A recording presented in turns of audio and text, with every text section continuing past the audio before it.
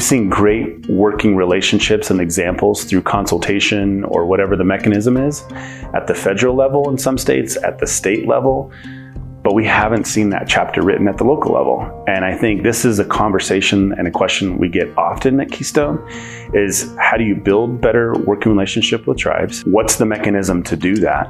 And are you required to do that? Welcome to this edition of Keynotes, Stories of Collective Impact.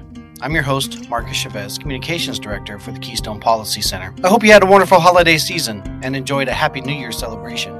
On behalf of Keystone, and a bit on a personal note as well, I want to thank you for listening to the stories we've been sharing with you on this podcast these last 2 years about the power of collaboration. Your feedback has been much appreciated. We have several great stories lined up to tell you in the coming months and throughout this year. Please don't forget that your support is critical to help keep this podcast going. So please visit our website at keystone.org and click the donate button in the top right of the screen to support this podcast.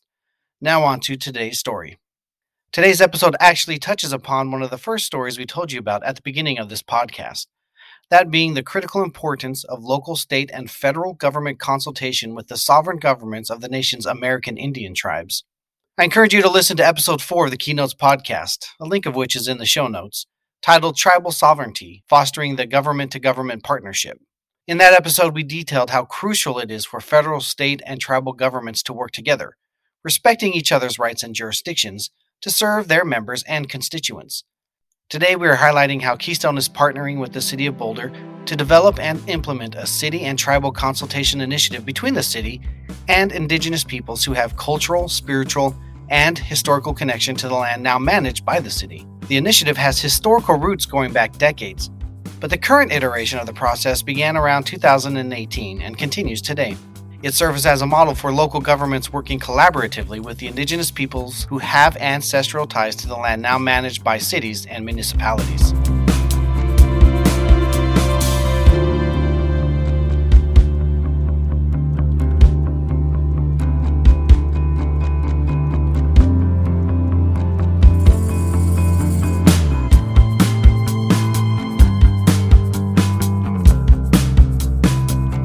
Before I tell you more about the work from the City of Boulder, I want to revisit one of the foundational principles of Indian law, articulated in 1831 by Chief Justice John Marshall.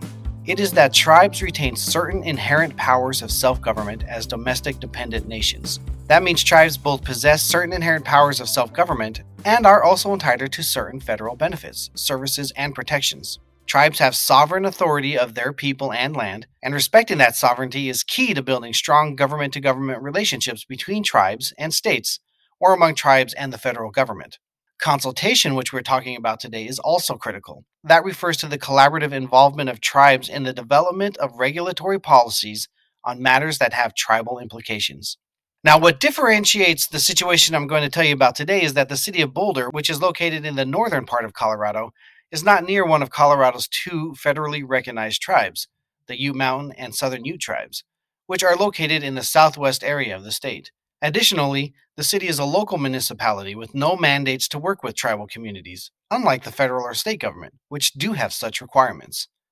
But those circumstances don't change the fact that Indigenous peoples populated what is now Colorado continually for centuries before being forcibly removed. Ernest House Jr., the director of Keystone's Center for Tribal and Indigenous Engagement, and whose voice you heard at the top of this episode, explains more. Colorado in 2007 was the first state in the nation to create an agreement with tribes that were forcibly removed from what we now call the state of Colorado over the last 150 years.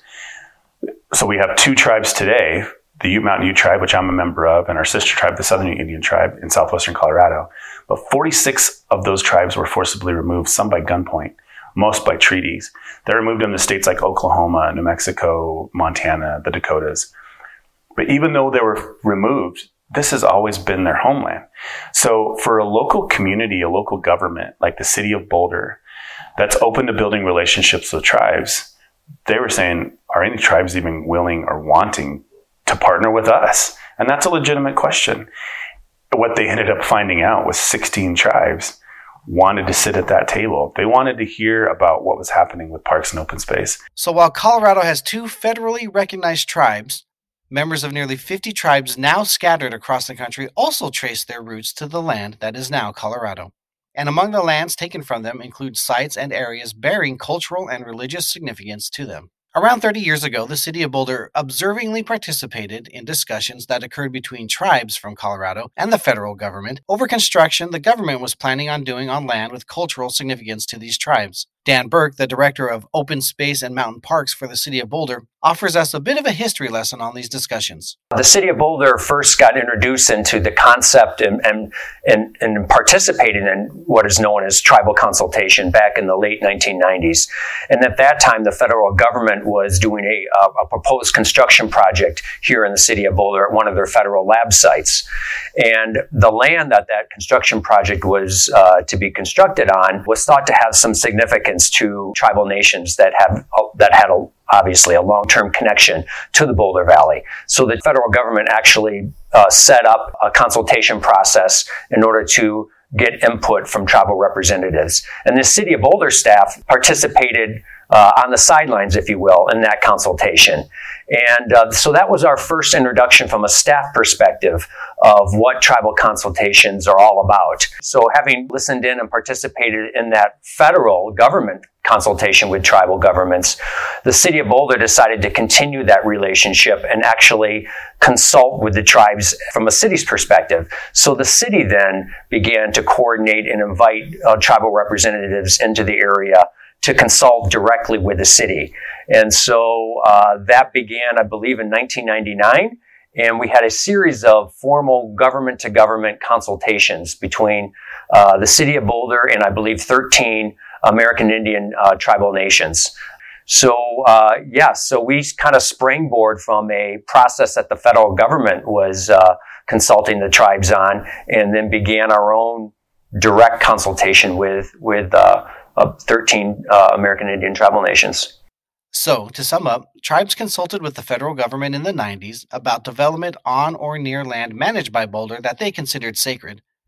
They then continued direct consultation with the city into the early 2000s, which resulted in a series of formal agreements.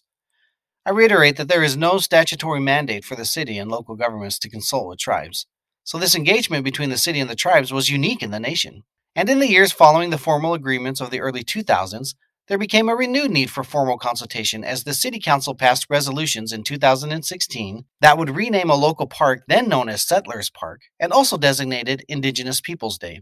So, as Dan explains, the discussions were rekindled. Well, a few things that kind of gave rise to us wanting to continue the consultation process with tribes. One is that we have these series of memorandums of understanding. And they were starting to be, 20 years old at this time, and they haven't been revisited. And so one of the impetuses was to revisit those agreements that we hold between 13 tribal nations and the city of Boulder. The other big impetus was in 2016, the city council adopted the Indigenous Peoples Day resolution. And there was a call for the city to work on several things that came out of that resolution. One was to rename a city park that was called Settlers Park and to get input from the tribes on that renaming process. And the other impetus was to deepen the city's commitment to accurate educational materials. And so it was really the Indigenous Peoples Day resolution that the City Council adopted in 2016 that really gave a rise and an impetus to wanting to rekindle our formal negotiations with the tribal nations. It is important to understand what authentic consultation is and what it is not. Consultation is not a check-the-box initiative where you meet with tribal representatives to tell them what you plan to do. Authentic consultation is a commitment to building a relationship and understanding of different perspectives, and then building upon those relationships to mutually develop sound regulatory policy. And that takes time, commitment, and authenticity. Here's Ernest. If there's an effort to actually build a process and relationship, that's where I think consultation, or whatever you want to call it, relationship building at the end of the day is what it is. And I think that going slow to go fast, building that relationship, ensuring that the people that I'm sitting across the table with, they know where I'm coming from. They can feel in my words, I truly believe in this, but being completely honest and open about what our intentions are. If it's government, local government, tribal government, whatever it is, whatever the project is, I feel like we can't fully get everything out unless we have it out on the table in front of us. And I think oftentimes building that trust is what either enables us or doesn't enable us to be able to move to that next level. We can sit around this table for years and years, but unless we really start building that trust, we're not going to go anywhere with this. And I think that's been part of the process, is in building the steps to building that trust have to also start with the acknowledgement, oftentimes, of a dark chapter, a dark history that's happened. But you're going to find, especially in my experience, tribes, we need to acknowledge that. But then tribes also want to work with local government or whoever it is to then move forward together. This understanding is why Dan and the City of Boulder reached out to Keystone in the first place. He wanted to draw upon Ernest's experience in bringing together partners in a collaborative and culturally respectful manner to facilitate better relationships among Indigenous and local community leaders. And so the idea of bringing Ernest House in was really all around that, is Ernest help us better understand, the commitments that we want to make in terms of building our relationship to American Indian tribal nations. And so Ernest has a long history of working with the City of Boulder, and really that began exponentially in 2018 as we began to prepare for these new rounds of city tribal consultation efforts. And these consultation meetings, whether they're 1 day or 2 day or 3 day events, it's a lot of listening and a lot of dialogue and a lot of storytelling. And so all of that is geared towards deepening our relationships so we can be more effective land managers.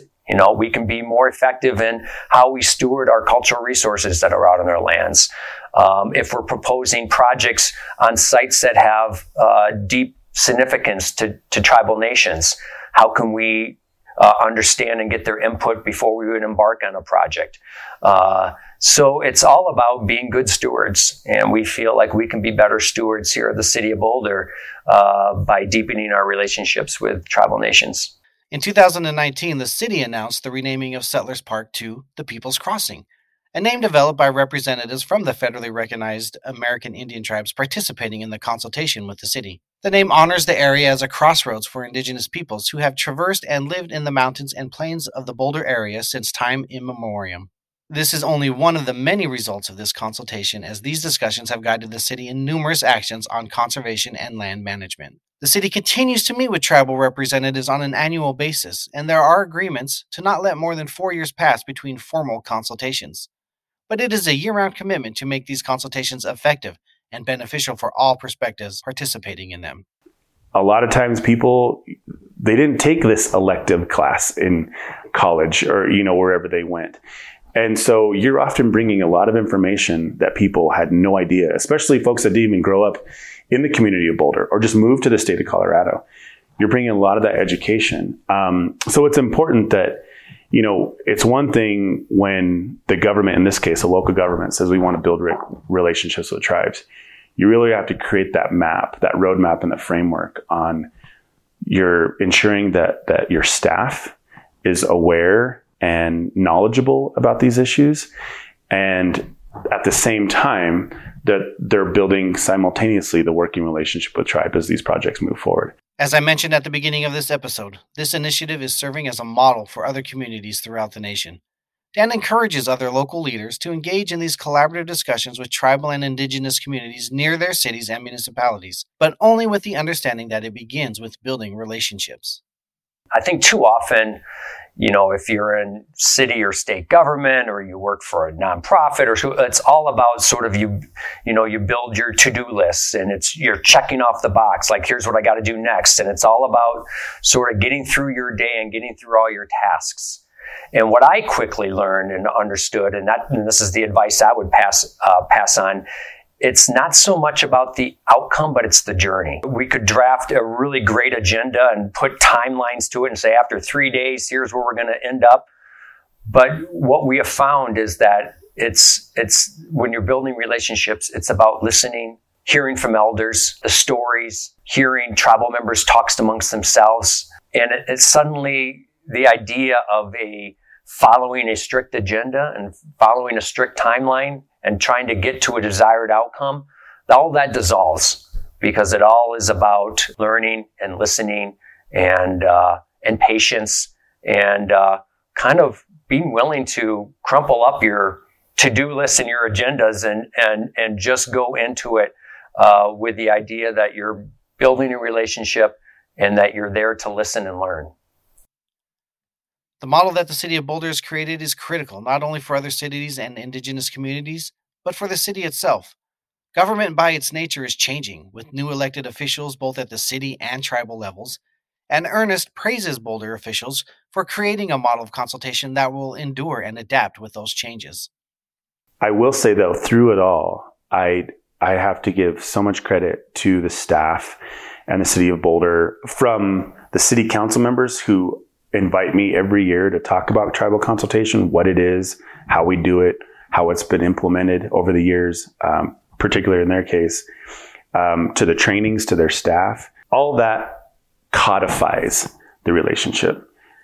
And at the end of the day, I feel like as an Indigenous person who wants to see more of my community represented in their government, in their staff, in their community, we're trying to find ways to codify these relationships. How do you just ensure we did all this great work, but in 20 years, if I look back and it just completely went away, we're all going to be upset around where was the mistake? Where was the ball dropped? And I think that the next step now is how to ensure in the trainings and also the revolving door that we see in government in general, local government, state government, federal government, over to tribal government. It's a revolving door as well. You know, we have tribal elections every year as well. So it's important to maintain that. The ultimate goal is to ensure future generations don't have to work through the issues that have gone ignored for so many previous generations. It starts with an acknowledgement of the past as a necessary step to move into the future. This is not a dwell on the past. I'm not looking for any excuses. I'm definitely not looking for anybody to feel bad for me. What I would like to do is have a better opportunity so that my kids and their kids and their kids' kids don't have to still be wasting the same time around the same table, that we've moved beyond that. Keynotes is a production of the Keystone Policy Center, a 501c3 nonprofit organization based out of Keystone, Colorado, which for more than 45 years has empowered leaders to reach common higher ground. This episode has been made possible by contributions from the Ballantine Family Fund and the Denver Foundation. If you would like to offer feedback about the podcast or suggest topics for future episodes, please email me at mchavez@keystone.org. That's MCHAVEZ@keystone.org. If you would like to learn more about the Keystone Policy Center, visit our website at keystone.org.